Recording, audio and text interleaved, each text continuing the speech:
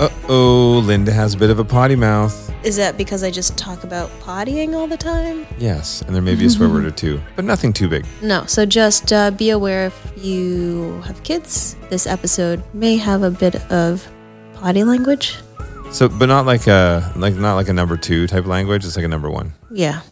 Welcome back, everyone. Thanks for joining us. Hi, everyone. We hope everyone is staying positive at home. It's been quite a few weeks now. Yeah, it's been a few weeks, and it feels like time is flying by faster. I don't know if that's because time just feels like one big blob, or I don't know. I don't know what day it is. I literally have no idea what day it is either, but we're definitely keeping ourselves busy. As we mentioned to you guys, we have been checking in with listeners, trying to see how people are staying positive, what they're doing to stay busy and connect with their community. We're actually at the end of this episode with Heather Morris. We hopped back on a call with Colton Underwood, who was one of our past podcast guests. Colton actually tested positive for COVID-19, and he's going to talk to us a little bit about his struggle with that and how he's using this as a platform to be able to help educate the people around him from his experiences. We're so happy to see that Colton is healthy now, and it's incredible to see that he's using his voice to share his experience so that other people take it seriously. It's really scary, especially if you have someone you know that is infected. And I don't think we definitely should not wait until, one of our friends or family is infected to take it seriously. No, that's exactly it. And the fact that he didn't even know how he got it, and he was being very cautious. He was staying in isolation as much as possible at the time. And so it'll be great to chat with him. I think it'll be eye-opening for all of you guys. Yeah, we'd love to hear stories from you on how you're staying healthy and happy at home. We want to be here to share good news and share news of how, everyone around the world can help one another get through this, because we are all in this together. So you can hit us up on Instagram. Feel free to DM us, or you can email us at feedback@athomepodcast.net. Also, our guest on the podcast this week is Heather Morris. She pre-recorded with us before we were all in isolation. I loved the conversation with her, and I love how she opened up. And then at the end of this episode, we'll have our conversation with Colton Underwood. Let's dive in. I was just getting really excited. That's great. That was very gleeful. Oh, guess what happens tomorrow? It's Linda's birthday tomorrow, guys. Oh, I thought you were more excited about introducing the episode. No, Heather Morris is amazing, and we will get to that, but you are my number one lady, and It's your birthday tomorrow. It's also Earth Day. That means Linda is the ultimate Earth baby. More importantly, it's Earth Day tomorrow. Well, I think that's more important. For me, you are the most important thing in the world. Thank you. I just got bonus points. Anyway, And it's April's birthday today. Oh, that's right. Mm-hmm. Oh my gosh, how did I forget that? I better text her before she reminds me that I forgot. So you have your 30th, am I allowed to say? I don't care. You have your 64th birthday tomorrow. Are you excited? I'm so excited. I'm going to go have some warm milk. I'm so excited. 35. How does it feel? Almost 35. Almost 35. You have 1 day left. You're 1 day before you turn 35. What are you going to do? Probably dance around in my underwear. Same thing I do every night. Yes, that's what keeps you young. Eat cake. You do that every night too? Yep. Cookies in bed. So nothing's going to change? No, nothing's going to change. No, that's great, which is perfect actually. I heard that 35 is the new 40. No, wait, how does it work? 35 is the new 20. So... But you also have amazing genes. You're 35, but you still look like you're 19. It depends. Hey, this is how I feel. Okay, thank you. You can't argue with how I feel. Yeah. How do I look? I don't care if I look 35. Now it's your turn. You are wearing a red sweater. Your Mr. Rogers? Yeah. Your kneecaps are so beautiful. And they have all the right curves in all the right places. How about my bunions? And your bunions match mine. No, your bunions are that of an 85-year-old. But everything else is beautiful. Welcome to At Home with Linda and Drew Scott. This is where we talk about bunions for an hour. Who's in? I can feel the love. I can feel the bun. Well, it's At Home with Linda and Drew Scott. We love hanging out with you guys. We have an amazing guest this week. We have Heather Morris. Gleeful chat with her. See what I did there? Very terrible. smart. It was very subtle. Also, I want to point out too, you guys sending in your feedback, sending in your questions, sending your comments, you mentioning who you want to see us interview. We listen. We definitely listen. And guess what we're doing next week? Because we listen, we are chatting with Jonathan Scott and Zooey Deschanel. Yes. I'm trying to make a really low voice, but then I just sound demonic. But how come you and I both, whenever we introduce Jonathan and Zooey, our voices go down? I like don't this? know. What possesses us? Now from now on, I'm going to go up here like this. Oh, the chips. Mickey Mouse will do the announcements for them. Oh boy, Jonathan and Zooey. But yeah, so this week is really exciting for Linda because I think you watch Glee every episode. You've probably seen it. And also when you were in high school, I kind of feel that was you and your friends where everything turned into some sort of a musical number, no matter where you were. So we had musical theater. It wasn't as, we weren't living and breathing musical theater as much as we wanted to. Oh, come on. Okay. Linda's best friend, Rodney, is... I mean, he did. Yeah. I think I wish I had, but I was shy.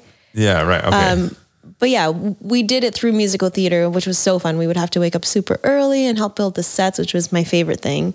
And then run lines. And then we would change words to musicals to like inappropriate words. Very mature. It was very mature, but it was fun. So do me a favor. What was your best theatrical performance? Even if it was just like a one-off in a class or something, what was your favorite that you remember? Okay, best and favorite aren't the same. My favorite was doing the Keystone Cops stuff, like the Charlie Chaplin style things. That was fun because he just felt so silly. I think anything that was letting me like let out a bunch of energy back in my theater high school days was fun for me. I remember in elementary school, there was a performance and all of the school was performing. It was called Wheels. And it was sort of like the evolution of the wheel and everybody performing different aspects of the wheel. The precursor to Cars. Maybe it could have been. But I can't remember the songs or anything like that. But all I remember is our teacher thought Jonathan and I were so amazing on stage that they had cast us in every single one of the performances. And I even performed in one that was a different classroom. It wasn't even my classroom. And I was like, should I be doing this? But I wanted to be on stage so bad. I'm like, I'm doing this. And last minute, somebody actually bailed out and I had to fill in their spot. Anyway, and you were so like, basically. yes. So did you ever get nervous? Because every time Drew is going up for an interview or show or anything, I always ask you, are you nervous? Because I want you to be nervous, and you never are. No, I don't. Unless it's for like NBA All-Star stuff. Yeah. And then you get the butterflies. But it's the very first time you do something. So the first time I played in the NBA All-Star Celebrity Game, I was a little bit, nervous. And it's the first time that I, did a keynote in front of 10,000 people. Okay. I was nervous. So were you nervous more as a kid and you just got so much practice that you got used to it? No, actually, Jonathan and I don't think we really got nervous as kids because we were always willing to go out there and we always just thought if we embarrass ourselves, it's going to make people laugh and we loved making people laugh. I would be so nervous that I would have nightmares of being on stage just before the curtains open and forgetting everything. And then actually being on stage, I would get such stomach aches. Really? Like the worst stomach aches. Like butterflies, like heavy butterflies. Like butterflies pooping in my stomach. Like throwing up in my stomach. So yours were actually like little like piranhas in your stomach. Yeah. Well, I'm sure I did. I had a little because I didn't want to mess up my lines or anything like that, but I was really good. I would study hard and I want to make sure I got it right. And then I remember I had this, pretty angelic voice for a little guy. And I remember our church choir teacher or whatever you call her, our head of choir, she had called me years later after I had been in her choir, and she used to have Jonathan and me singing for her, and she called and asked me to come back. But then I had gone through puberty, so my voice wasn't the same. So I think that was my angelic voice years were over at that point. But I loved it. Any kind of performance I love. And anyway, when you have somebody like Heather and all of her castmates that just have amazing voices, and she can dance, killer dancer. I think that's sort of that women. And she also combo. has a dance podcast now. The Dance Room. Yeah. Which is pretty cool. I think she asked us to be on it, right? Because we're such impactful dancers. Mm-hmm. We've created a new style, the Lindy Hop. Oh, I love the Lindy Hop. Yes, this is the Lindru Hop. That's an actual dance. It is, but right? we're Lindru Hop. Okay. No, it's the drooling hop where we just like slouch and drool. Yeah, too cool. We're the guys that are on the edge of the dance floor, and we just kind of give that look and like shake our hips a little bit. We don't actually dance, and that's all we do. I think we can pitch it to her. I am really excited to share this with you guys because not only do we have a lot of fun moments in this chat with Heather, but she also digs really deep as well to talk about some of her struggles and where she really started to realize that she wasn't happy in aspects of her life, and she wanted to dig in and understand how she can move herself to a place of happiness. Mm-hmm. And yeah, we were really grateful that she was able to share all of that with us because it is so easy to share all of our successes. But part of that success is dealing with the crap that, comes along with it. I think it's relatable. So yeah, everybody totally. Everybody has the good and the bad. And it was nice of her to share her tools of not getting over it, but just moving, learning from it and moving on. Yeah, embracing who she is and really working towards that wholeness that she wanted to feel. Mm-hmm. So, all right, everybody. Here we are diving in with... Who was that? Heather Morris. You'll never know.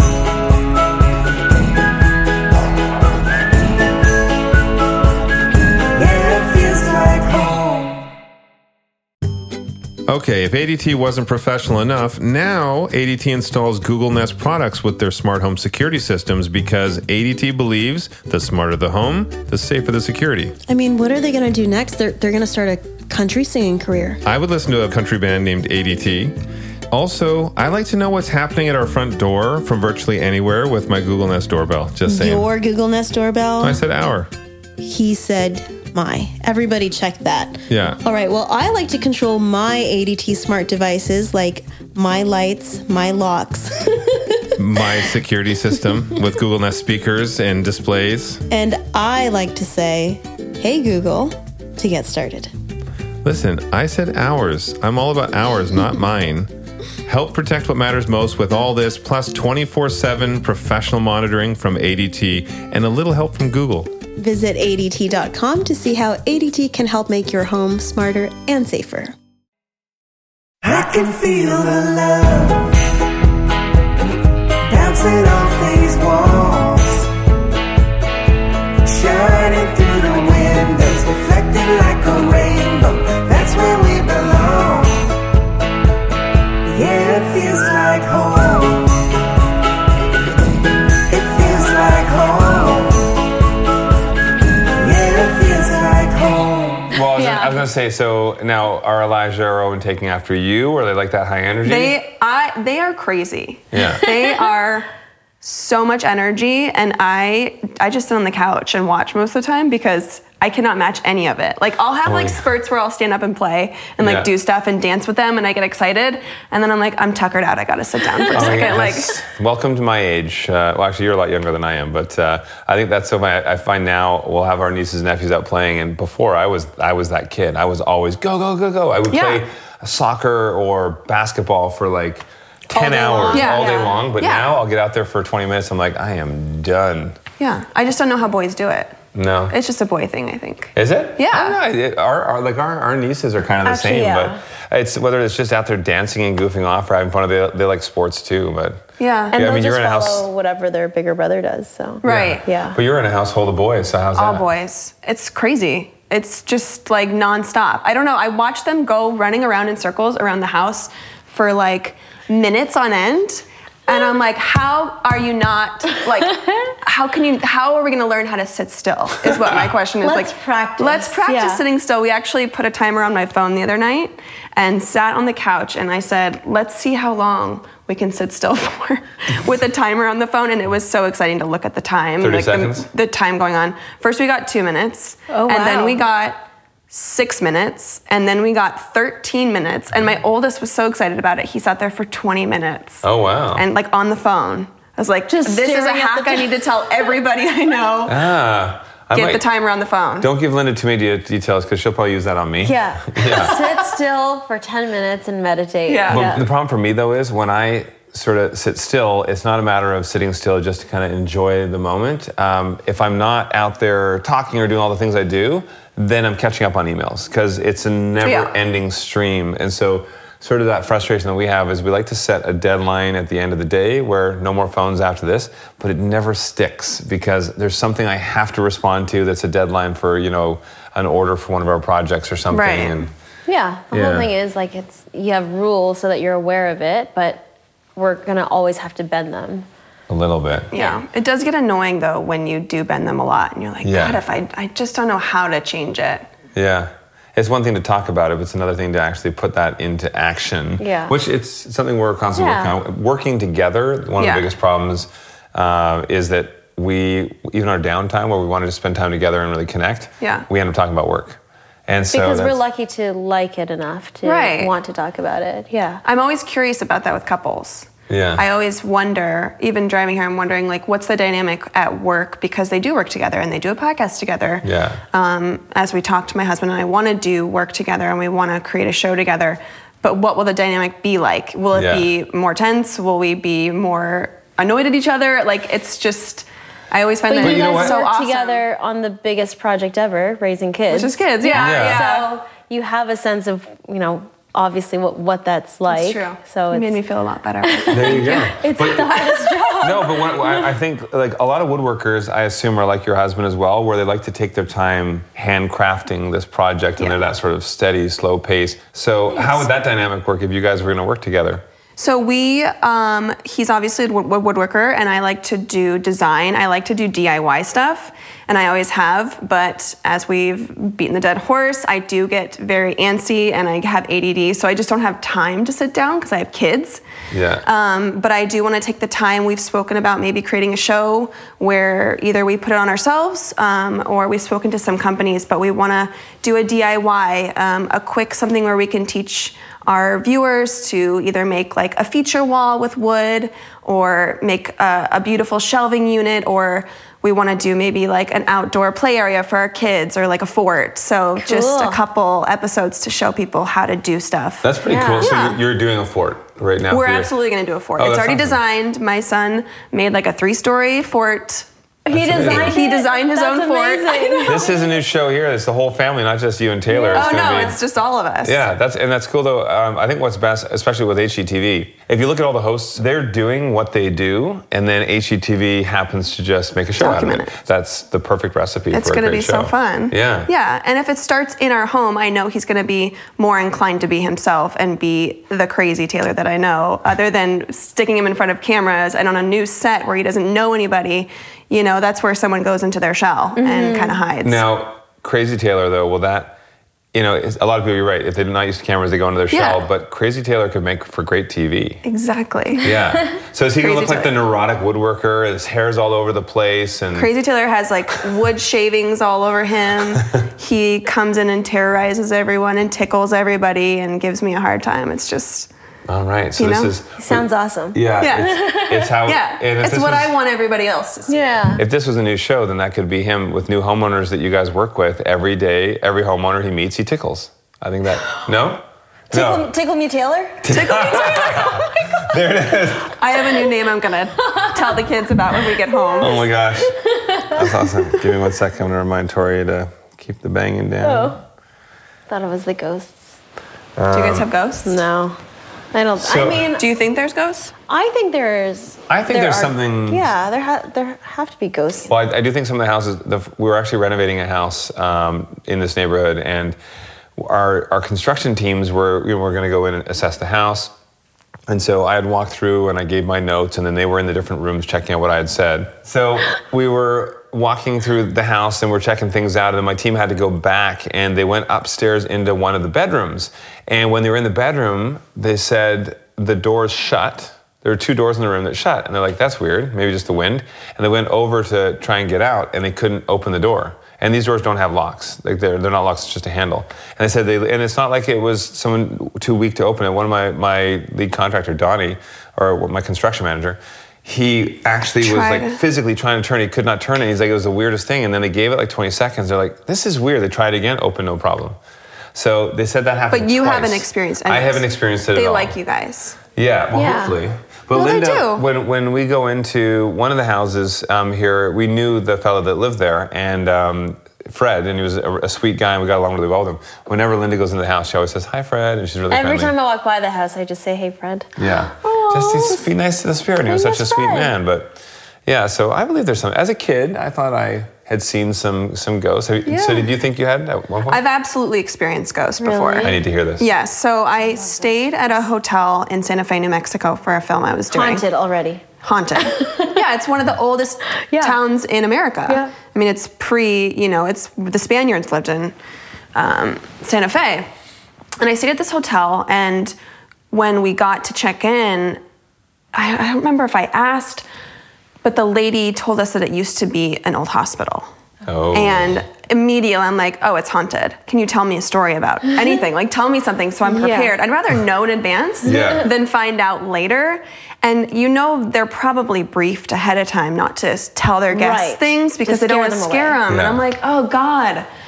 So a week into filming, and I didn't know that at the time, but I could not sleep one night. I just those weird sleeps where you're like in and out the whole night and you're awake and asleep, and I kept hearing footsteps all like above me in the second floor. I was in the first, and it kept me up all night, and I'm like, oh my God, this is crazy. I called the front desk and I told them to stop. I got to work and I was like, Damien, I slept so bad. Damien was my co-star at the time. I was like, I slept so bad. Honestly, when you said Damien, I was like, oh my God, you're speaking to Talking to the devil? Yeah. Anyway, Which is crazy that his name's Damien and stories, whatever. And so I went to work with my co-star. I'm like, Damien, I could not sleep last night. I had a worse sleep. He was like, oh my God, me too. I could not sleep last night. So I found out like a week later. I went to hang out with him like in his room, and then I went back a couple days later. I was like, wait. I texted him. I said, Damien, is your room 204?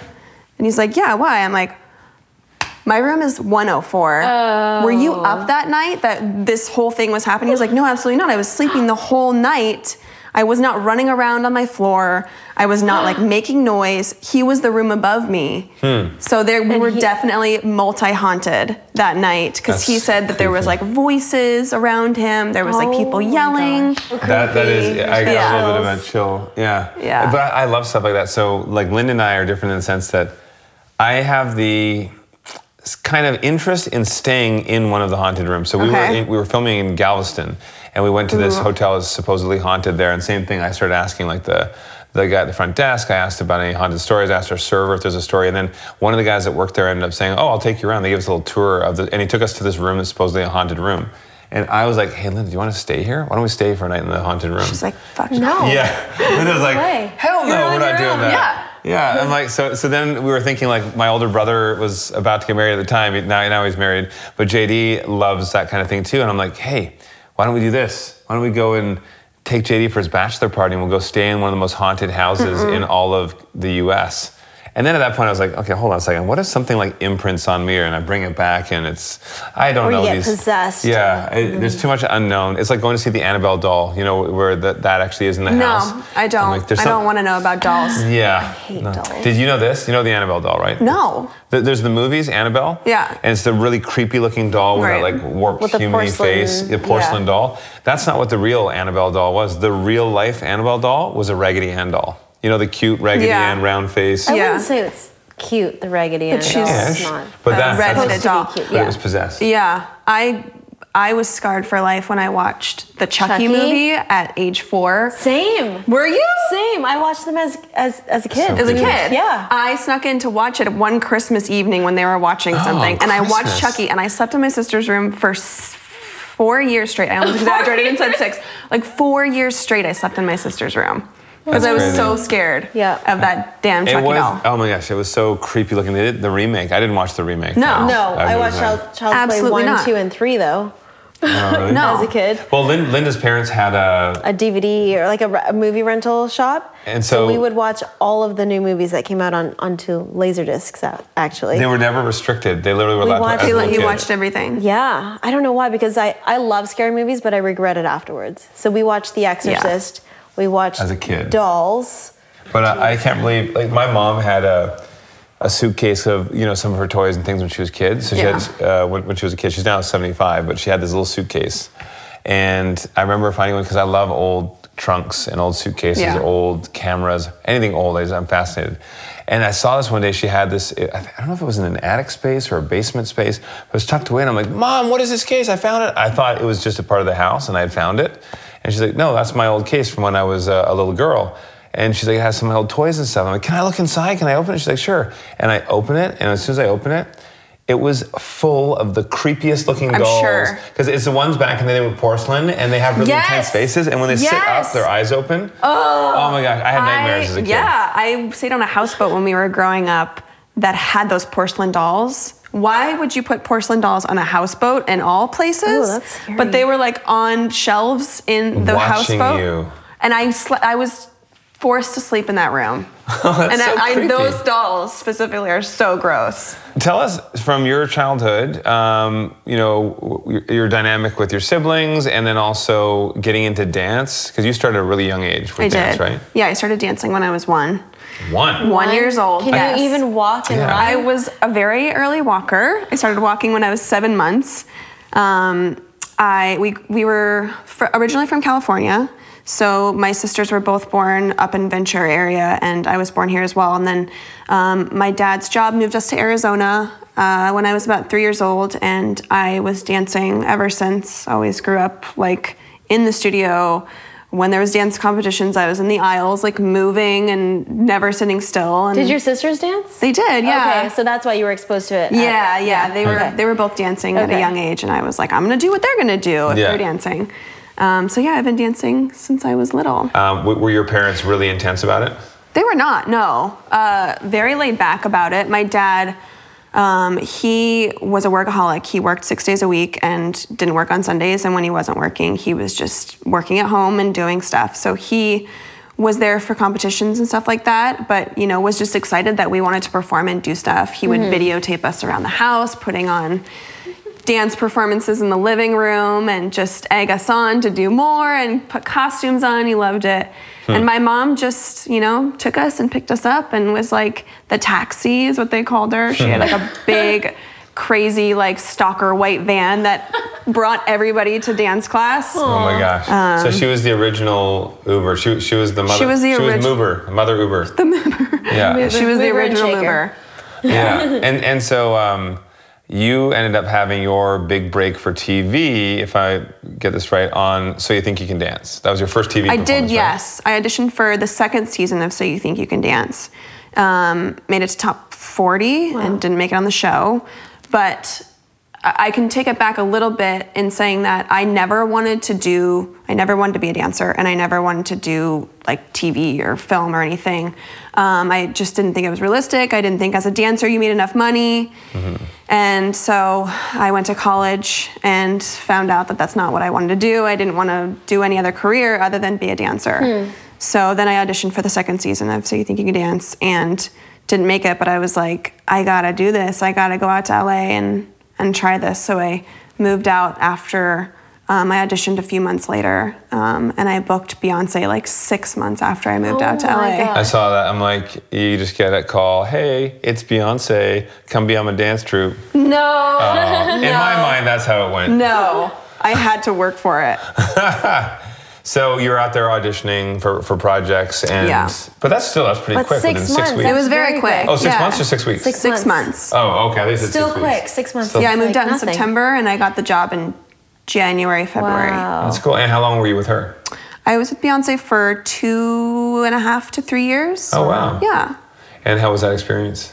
It was amazing. I mean, I was young and I was eager and excited. And we got to travel the world and see everything. I got to go to Thailand. I got to go to Africa and like spend time with local tribes in Ethiopia. We got to go to Canada, like everywhere except for South America, which I was super bummed about.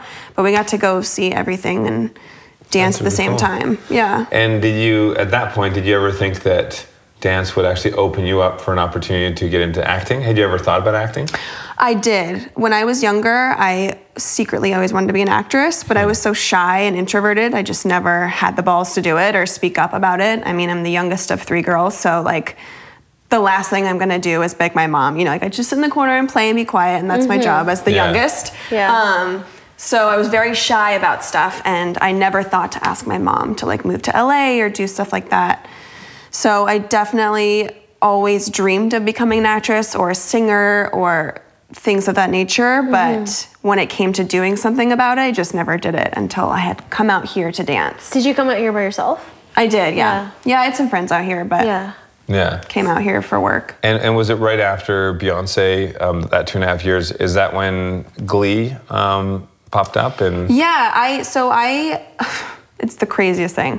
I decided after I was working with Beyonce that I was going to become an actress. And, you know, dance still wasn't the big thing for me. I'm like, dance just isn't it. Like, I'm not making enough money. Even though I was happy, even though I was successful, and everything was in line for me, I still decided I'm going to give acting a shot, and I'm not going to be dancing anymore.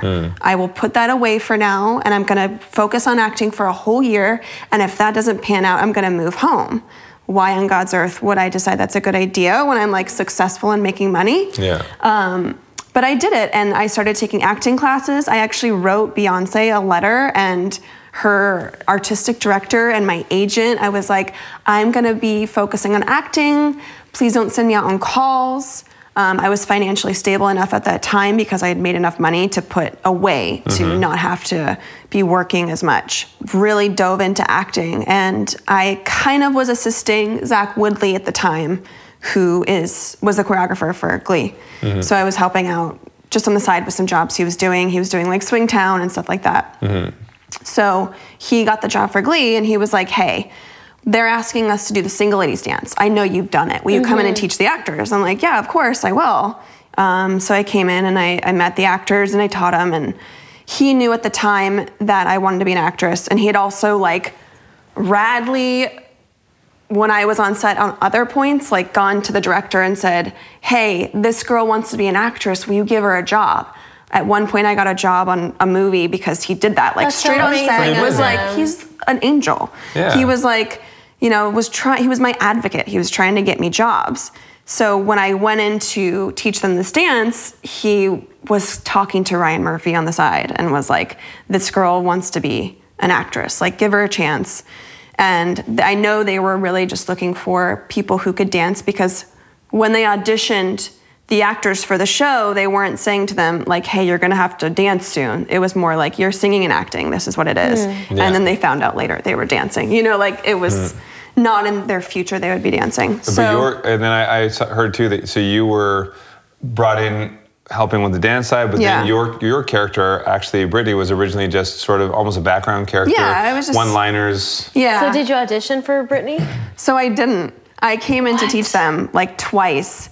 And Ryan Murphy had set me up to do like a test or just a read with him, you know, come and read for him twice. Both times I came in to read, he canceled and didn't come in. And then I got a call from my agent like a couple days later that I got the job as this character. Like, what? Wait, and then that character was a background character, maybe just to do a one line here and there, ended up being pulled forward because they saw your talent and you became one of the lead cast. Yeah. I auditioned before getting into hosting. I was auditioning a ton. If only I had that kind of ease. I had to go with the grind, I tell you. You get a different grind. I get it.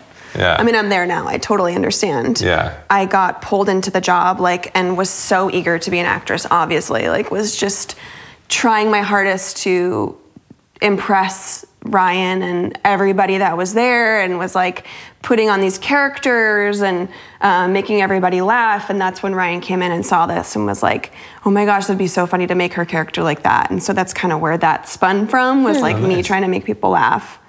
And where did that come from? Like, in your training as an actress, did you do comedy as well, or was that just I didn't. Oh my God, I grew up being like, my sisters and I were so goofy, and I'm a dry person in general. Like, most people don't understand dry people if they aren't around them, but I'm just a dry person. And I didn't do comedy. I actually went to school for acting for like, it was like serious drama, like Meisner technique. Oh, wow. Like intense. It was, people consider it a cult, actually. Yeah. Oh, yeah. Hey. I don't know if you've ever been to I Meisner studied school. a little Meisner. I didn't go to school, but I studied some of the similar sort of practices in the schools that I was in. Methods.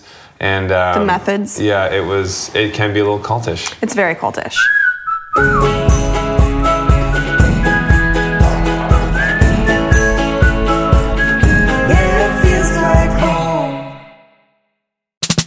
ADT now professionally installs Google Nest products with their smart home security systems because ADT believes the smarter the home, the safer the security. Help protect what matters most with 24/7 professional monitoring from ADT and a little help from Google. You said that very professionally. I try. Visit ADT.com to see how ADT can help you make your home smarter and safer.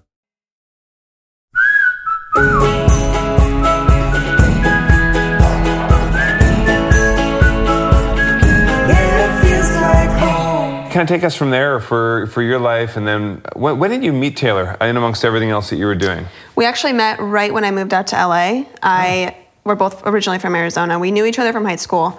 I moved out to LA, and he reached out on MySpace and was like, "Hey, whenever you come in town, whenever you come in town, like let's hang out."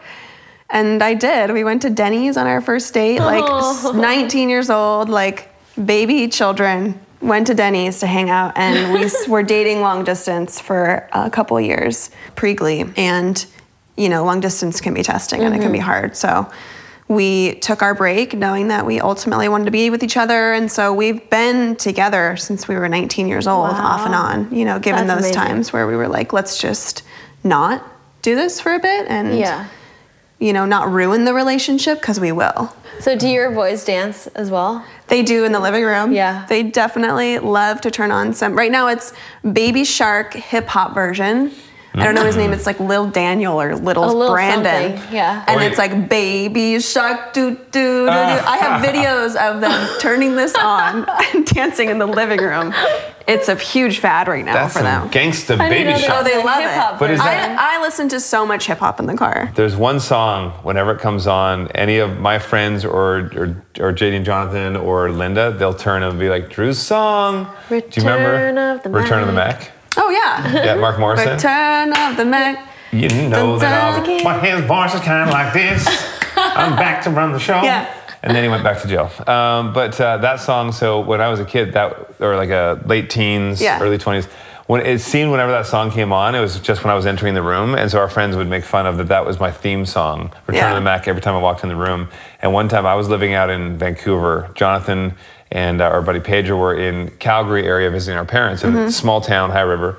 And they were at the club in High River, and that song came on. They looked at each other and like, oh, I wish Drew was here. This is his song. And I had literally just come out to sneak into town to surprise them. And I literally walked in the door right as that song came on, and it blew their minds. That is crazy. Yeah. So it's out there. So Mark Morrison, thanks for my theme song. Yeah. What's your song? Your favorite song? What's my favorite song? Yeah. Oh God, like hip hop song or just in general? In general, what do you like to? Oh, I love a good Salt and Pepper. En Vogue is super fun to listen to. Like those are some good jams. Classics. Yeah. So we actually did when we were Jonathan was doing magic when we were kids. But at 16 he was ranked third best in North America. But Jonathan started getting a bit of an ego about it. And then he started getting like local in Vancouver, like local breakfast show or whatever wanted to feature him. He did a couple of small things, and so he's totally like, I'm Jonathan Silver. Have you heard of me, Jonathan Silver?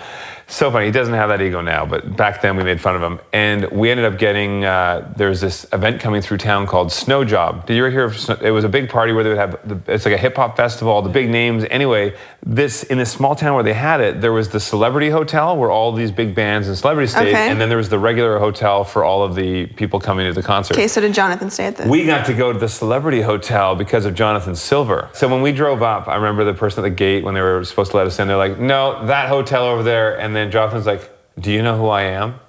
And the guy's like, how old was he? We were 18. Okay. I think, or 17. I was assuming he was like a 10-year-old. Oh, no. At this time, I think we were 17 or 18.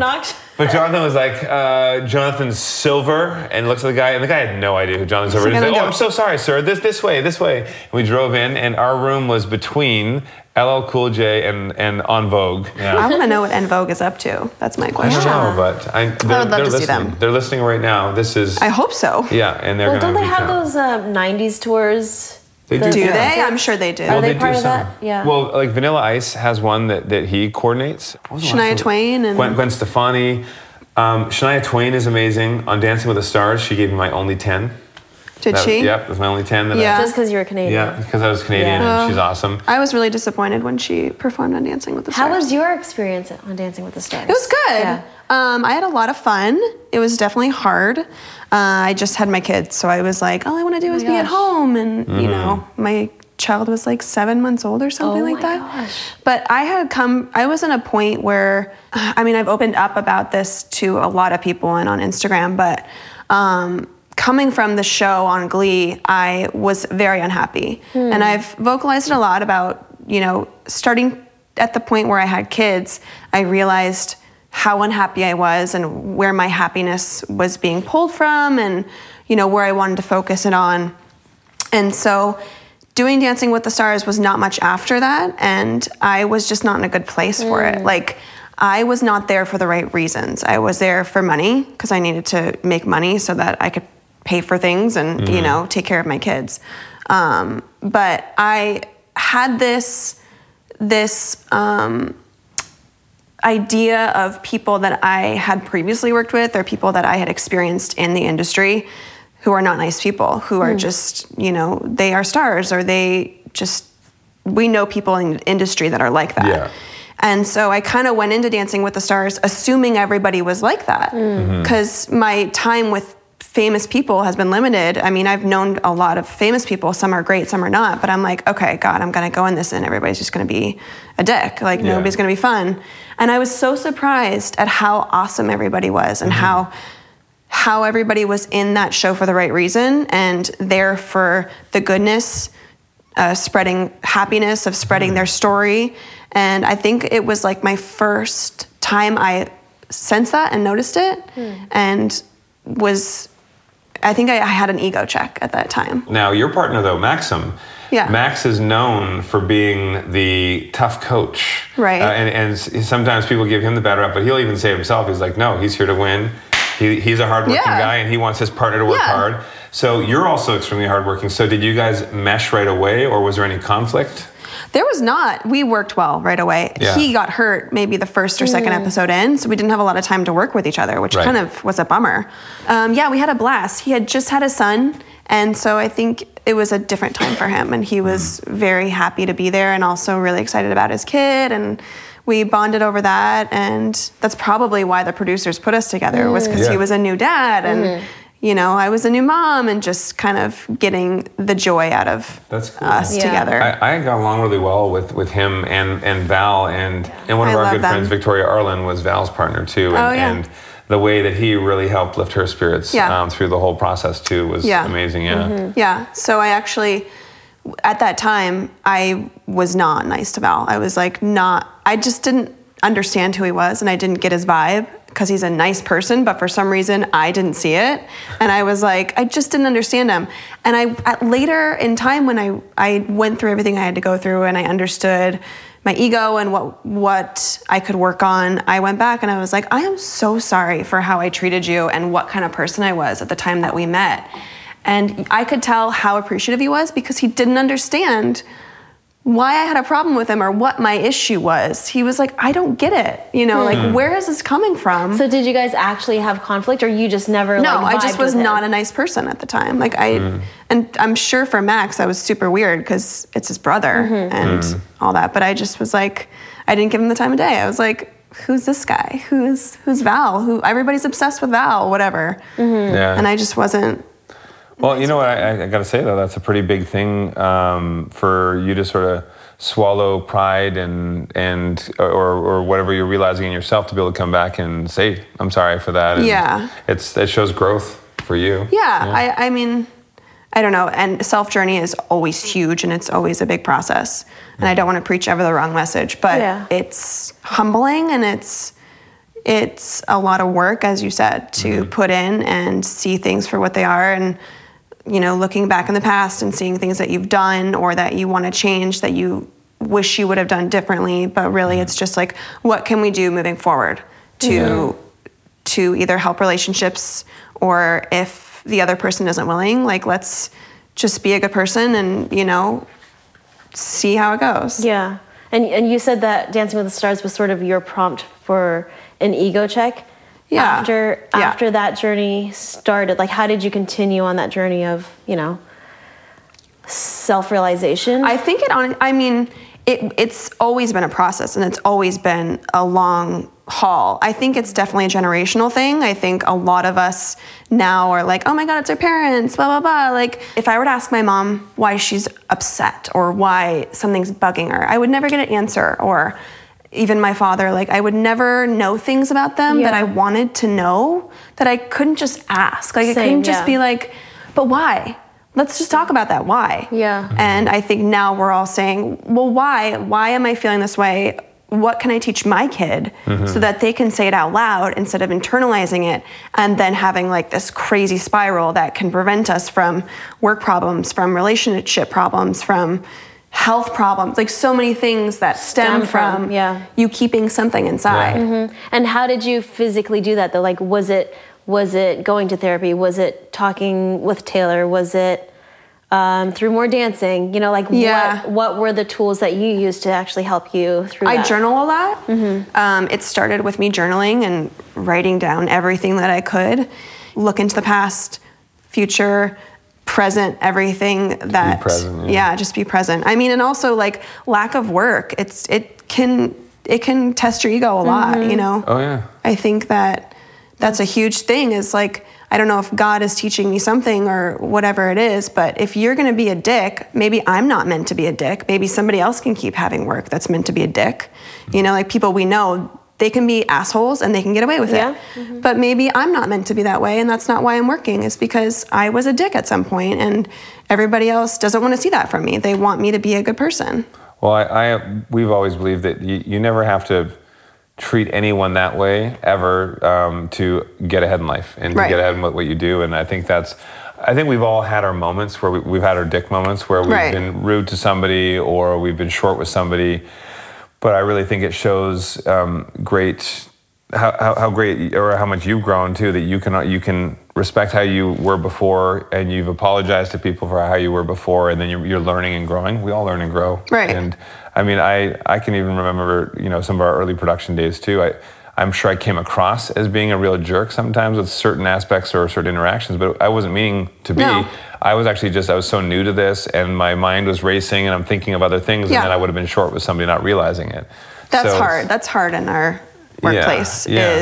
But coming off of Glee, you said that wasn't a happy or a good place in your life. Was that just because you were working so hard and that was the only thing you were doing, or was it the contrast of working on that show constantly and then not doing anything after? It was that I didn't have the tools or knowledge how to handle what I was feeling. Because I got the job the way I got the job, I didn't audition for it. So I didn't work hard. Yes, I worked hard. I did all my work, growing up, and I put my work in. But I didn't audition for that part. So I always look at it like, when you work hard for something, you reap the benefits and you appreciate it more. Whereas I didn't audition for this job. And so I kind of just got handed this job, and I was so nuanced and excited in the beginning, and I'll do anything. I will, I'm here all the time. I'll be here 16 hours a day. I'm so happy. I'm so thankful. Never let the negative part come in, because I was just so happy and excited that everything was great all the time, and I was nice to everybody. And then I would go home and be kind of mad or upset because I'm just not allowing all of my emotions to go through. You need to let the good and the bad come in, not just the good. And then it got to a point where I was smoking weed all the time to level out and become myself, and kind of went into a hole, and just something was coming out of me. I was becoming what I was suppressing. I was letting it come out slowly at work and also at home. And so just in the middle of it all, I just became so unhappy, and I didn't know why, because I just wasn't mentally, I wasn't in the right path. You weren't processing everything. It was really just, it was my kids when I got pregnant.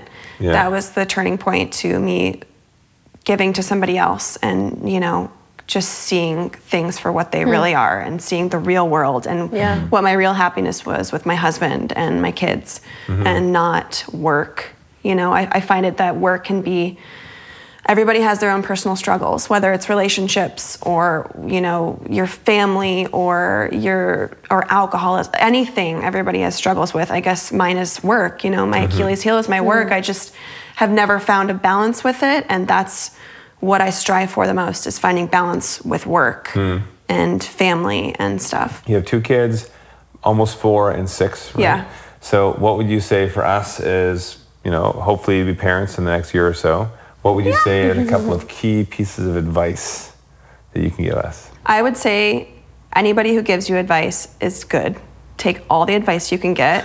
You know, I'm somebody who learns the hard way. So if you tell me something, I'm not going to do it. I'm going to learn it the hard way. Weirdly now, I'm like, why did I not babysit growing up? Why did I not like watch kids and learn that way? Like, if you can be watching your nieces and nephews alone as much as you can, that's probably the best way to learn that you could. Because if you're not doing things like that, you're gonna be handed your own child and you're like, fuck, I don't know what I'm doing. Like, I don't know how to let them cry at night. I don't know how to change their diet. Like, just things, you know, and of all ages. Like my 6-year-old, that's a whole new learning skill, learning level. Every age is different. Because kids are so smart these days. Like with our nieces and nephews, when they're like 3, I'm like, I think I was just drooling at that age. Was I still in a diaper? I have no idea. But then I look at them now, like they know how to open, they know how to unlock an iPhone, and they know how to get into the games or a show that they like. Or you say things around kids thinking that they're not really hearing you and whatever. They hear everything. Can't They're say like anything. Siri. No. Yeah, They're listening. They're always listening. I'm gonna name my kid Siri. Be like, hey Siri, stop listening.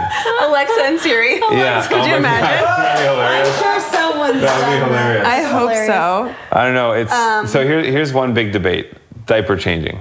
Okay. So Linda and I have had it out regarding diaper changing because it was Jonathan was the instigator. We were at a family dinner and we were all talking, and Linda had said something about I'm looking forward to changing diapers and whatever else.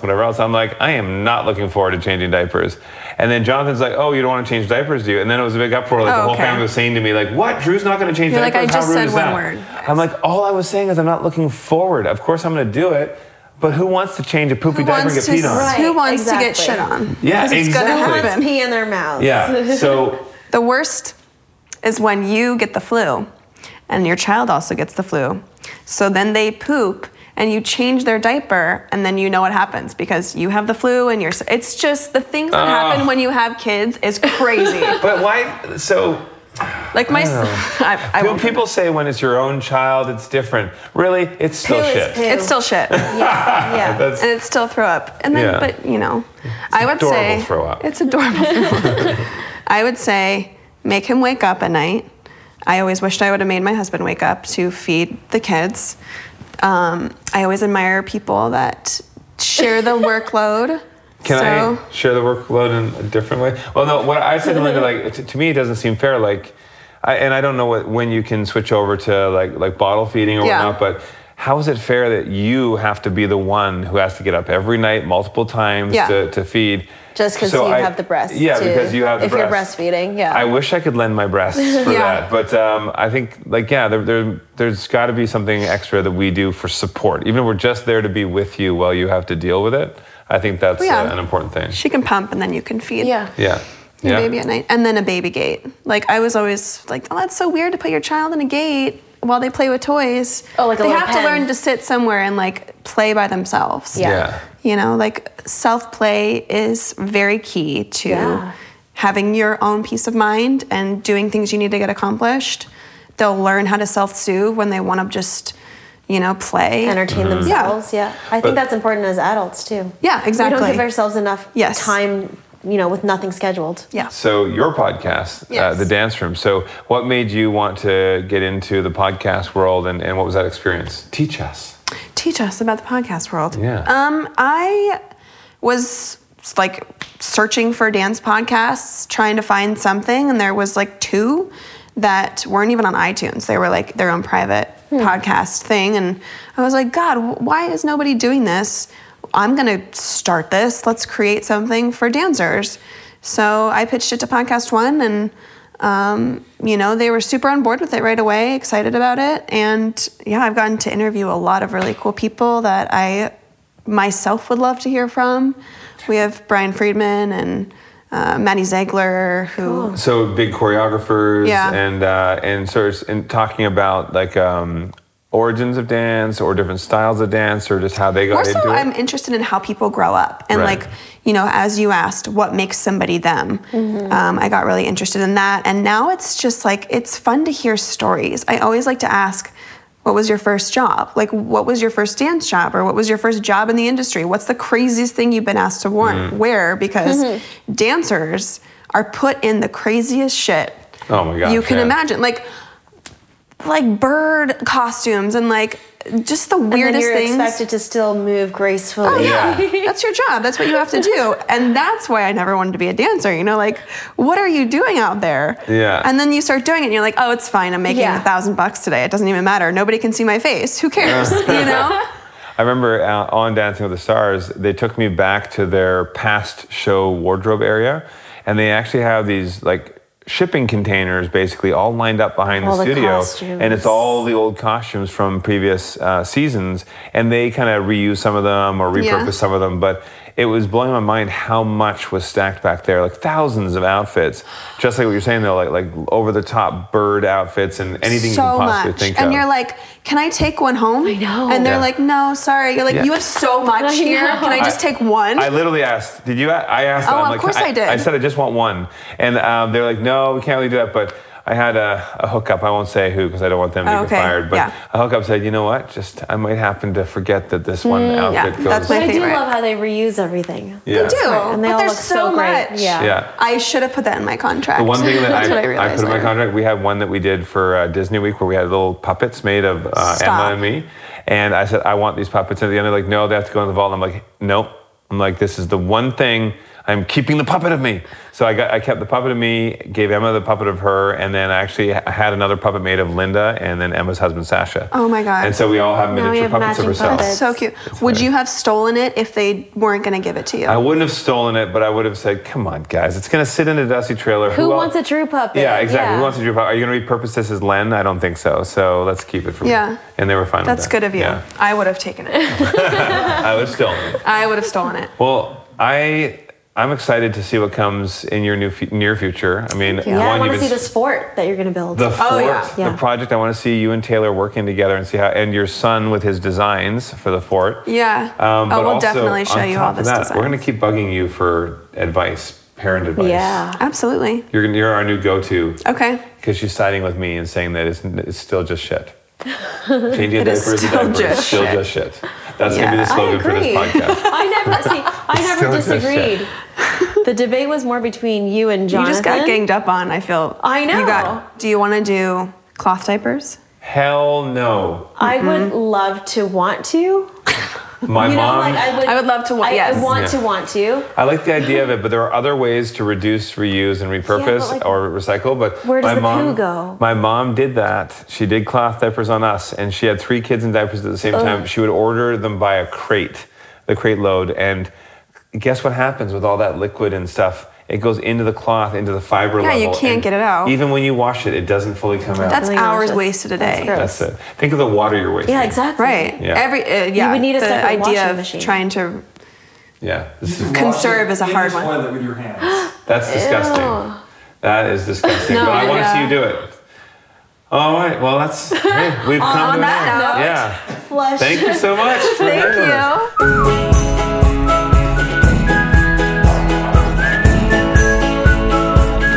Yeah, it feels like home. Wow, that was actually a really great, honest conversation that we had with Heather.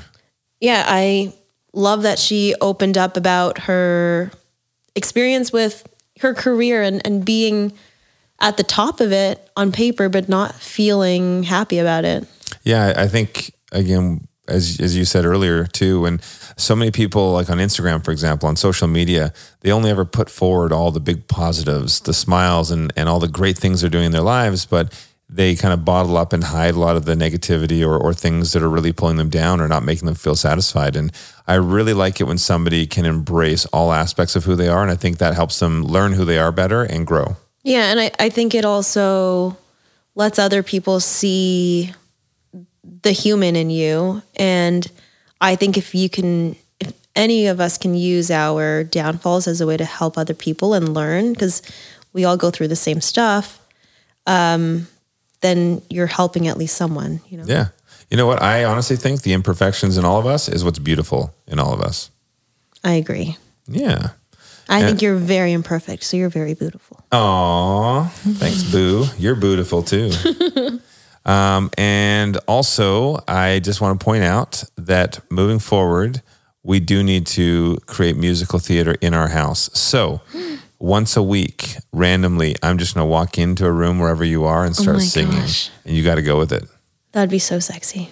I am here this morning, Linda. But I don't tell you what kind of genre it's going to be. I'll just start. It'll be like sort of like old a Les Mis, yeah, brushing your teeth kind of thing.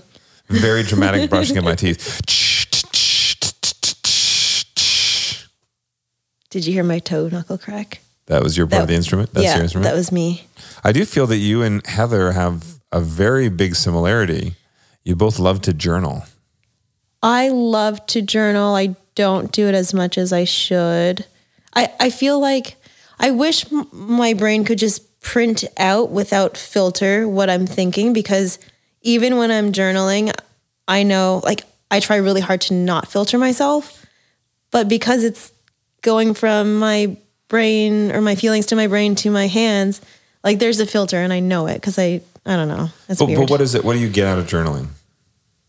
I just like throwing thoughts down on paper, because in my head it's like a scribble. Yeah. And are you afraid that you'll lose it? It would scare me. Yeah, sometimes I am afraid I'll lose a thought, or I think it's important to document how you feel, because I often get the same feelings over and over. So, see, that's interesting for me. I always thought journaling was just like I like to make notes for myself to remind me of things, but I never really thought of journaling as a way to think of how I'm feeling. You know, when I was younger, my mom gave me a little Care Bear journal to make notes in, but she never said it was like write down how you're feeling. She just like write about your day. And so for me, I literally was writing like, I woke up, I brushed my teeth, I went to school. And so I would do that as a kid. And I think after a couple of weeks, I was like, I don't want to waste more time with this. So it just got shorter and shorter. Like today was good. And that was my whole journal for the day. And so as an adult, I didn't think about that for being sort of like a way to vent a little bit or just showcase my different emotions on paper. Do you think you would start? Like, do you think it would help you? Maybe. Well, you know how I am. My mind's always racing. I have a million things on the go in my head.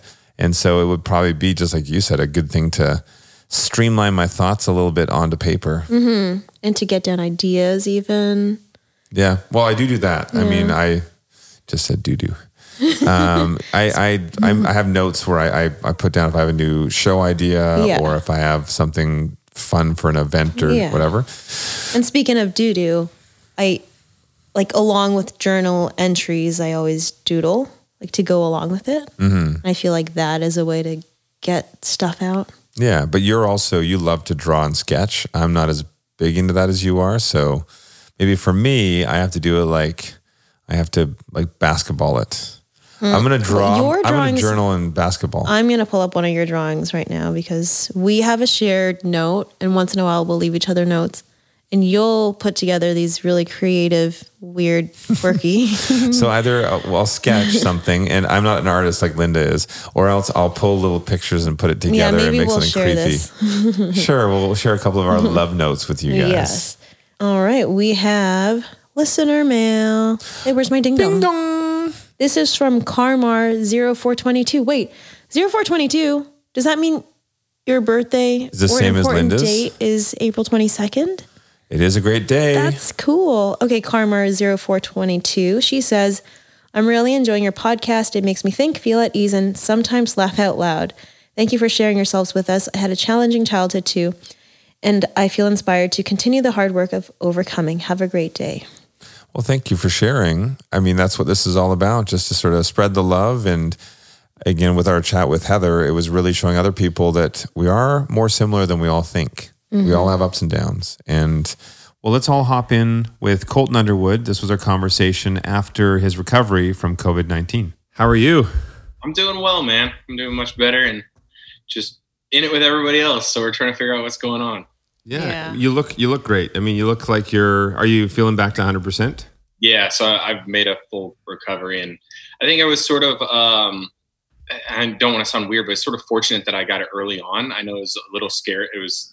For me, it was a little scarier at the time because there was so much unknown. But now that I'm looking back, I'm like, I'm put in a position to be able to help people. And I'm very lucky that mine only lasted 5 days of the severe symptoms. And everyone else in the house is good? Yeah, thank God. And I thank the doctor in Orange County that got me in and got me tested, because I think without really knowing for sure, I don't know how, it sounds bad to say, I don't know how serious we really would have taken it. But now that I had a positive test, I isolated myself on the third bedroom story of their house. And then we worked with the doctor, and then the local health department assigned a caseworker for the house just to help us with best practices as far as dropping food off, dropping water off. So I think following all those with the masks and the gloves, and that all helped keep everybody healthy. Yeah, that's amazing that you have that knowledge now that you can share with everyone, as you said. Mm-hmm. Yeah. That was what was sort of important too, is just to get the messaging across, because the time I got diagnosed, I think there was still there was a viral video of people partying in Florida for spring break. And I was so like, guys, this is serious, Yeah. Well, and something I'm curious about too. I mean, I know you were being very cautious when you heard about the issues of Corona and whatnot. Yet you still end up getting the virus. Yeah. So, what's some information that you've been able to pass on to other people to give that reality check to say, I'm someone who was cautious and I still got it? Yeah.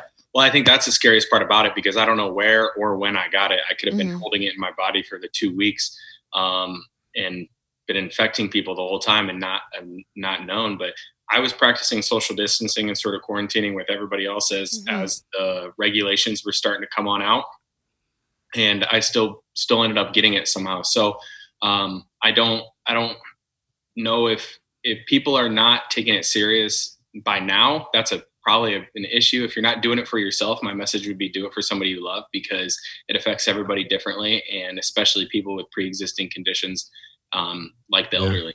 Yeah. So now that you've recovered, what have you guys been doing to stay healthy, happy, and sane? Well, do you not have hair under there? Is that real? No, that was fake. Oh.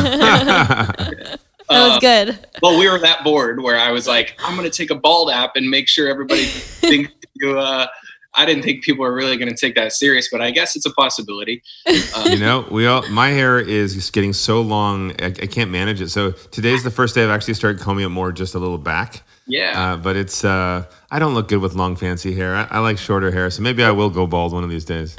You never know. I mean, right now is the time to experiment for guys. If you want to grow your hair out and see what it looks like, right now would be the time to do it. Yeah, I told you to just grow it out because, screw continuity. You're not filming, so. Let my grays out. Now you see all the grays are starting to come through because I haven't been in for my touch-ups. So. How's this for you? Because I know you travel quite a bit, and you're used to being. I'm the same way. I'm used to being on the road and being pulled in 1,000 different directions, and now all of a sudden I'm confined to one area, and I'm like, I haven't left this room or this house. It's nice in a way that I'm used to always being on a plane or always flying, and now we've never spent so much time at home. So Linda and I are really trying to use this as a time to do all the things around the house that we haven't had a chance to do because we're always away. It's organizing. But also just like puzzle nights and cooking together, getting up and doing a little bit of yoga. So yeah, just super low key things, and to use the house as more than just a place to sleep, to actually hang out. Or like yesterday, I think I fell asleep on the sofa, and I don't remember the last time I did that. Yeah. Now, you're with at your house. It's the family home, right? So who all's there? So it's Cass's entire family. Her dad, her brother. Her sister has been going back and forth between their places in LA, depending on what's been going on. Because at first, when I was symptomatic, she wanted to be cautious with it all. But it's a whole entire Randolph family, and I'm up still on the third bedroom, and everybody's, it's a big family. So nice. Yeah. Can't thank them enough for helping me out. What's your favorite thing about spending this much time together at home? Well, I think I drove her nuts when I was a patient because I'm not a good patient. Meaning, I don't like people taking care of me. I like to be able to be a little independent and do my own thing. And I couldn't do that. But you know what? Now we're painting. We ordered some paint sets from online. So we've been doing painting, whether we're good or not. It was actually very therapeutic to do. Fun. Nice. We ordered a tie-dye and a bunch of white t-shirts. So we're going to tie-dye t-shirts. That's awesome. Lots of puzzles as well. What are some other things? Game nights. So there's this app on your phone. You can get it. It's called Jackbox. Yeah. Yes. Oh yeah. Jackbox. That's been a fun one as well. Cause then you get to know each other too, right? Yeah. With the games on there. You know, with Jackbox, that's going to be something that we're going to do after we're out of isolation as well, which, you know, you would have thought we'd do that more to connect with our friends and family all over the country, but we haven't. Right. So I love it. What are your favorite games on there? I mean, obviously Fibbage is good, but you know, I have to watch myself because if I'm a good liar around her family, that's not a good sign. So you have to suck at it. Throw it every once in a while.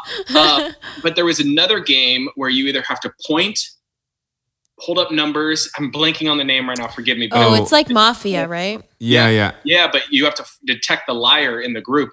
And at the end of each round, you have to make a case for why your answer makes sense, but you don't really get to hear what the question is. Yeah, I can't remember the name of it. We played that too. I like it, but it was so frustrating because no matter what I would say, everyone thought I was a liar. And it's difficult when people don't understand how to play, and they're just like, it doesn't work if you all vote for different people. But no, we've been staying busy, and right now, too, Cass and I are just looking for ways to help out. And I've been working with the LA firefighters down here. They're looking for blood donations. The Red Cross is looking for blood donations, especially with people that have been recovered from Corona. So I've been helping out there, and we've been trying to just figure out how we can support our community and people just all across the country.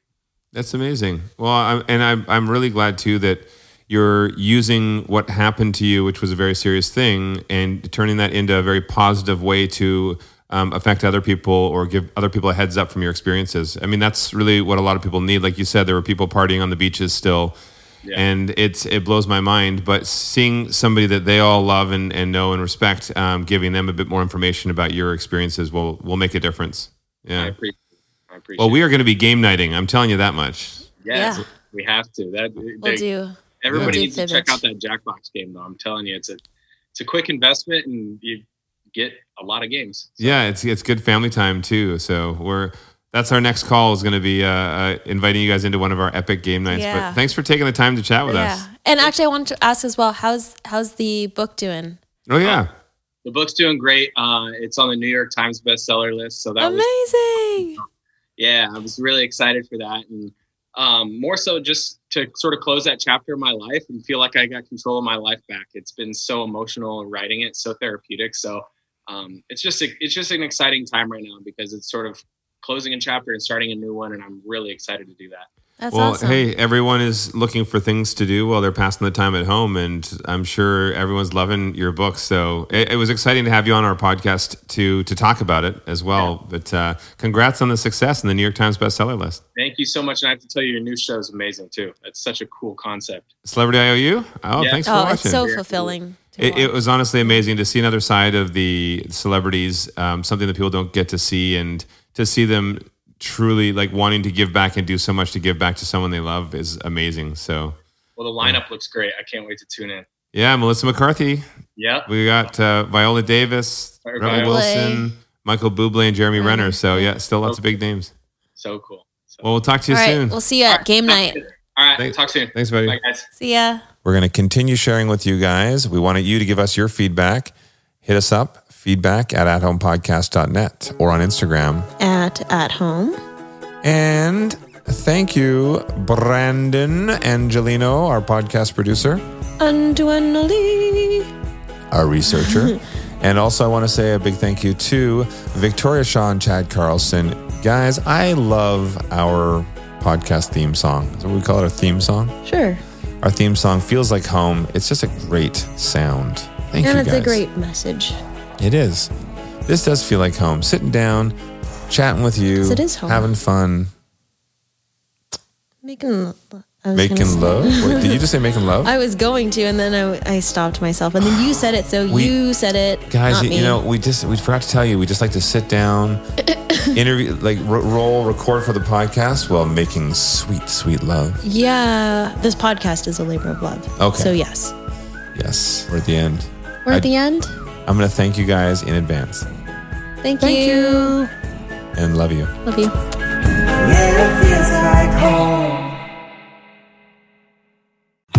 Dun, dun, dun, dun. ADT now professionally installs Google Nest products with their smart home security systems because ADT is awesome and believes that the smarter the home, the safer the security. I can't wait to see what they do next. They're going to put Google Nest doorbells on the moon. Da, da. Actually, I'd like to know what's happening at our front door from virtually anywhere with our Google Nest doorbell. I do love how when we're out at dinner, we can see exactly what's going on at the front door. And we can control our ADT smart devices like lights, locks, the security system with Google Nest speakers and displays. All you have to say is, "Hey, Google," to get started. Well, I think it's great for people to help protect what matters most with all of this. Plus, 24/7 professional monitoring from ADT and a little help from Google. Visit ADT.com to see how ADT can help make your home smarter and safer. Hey, Google.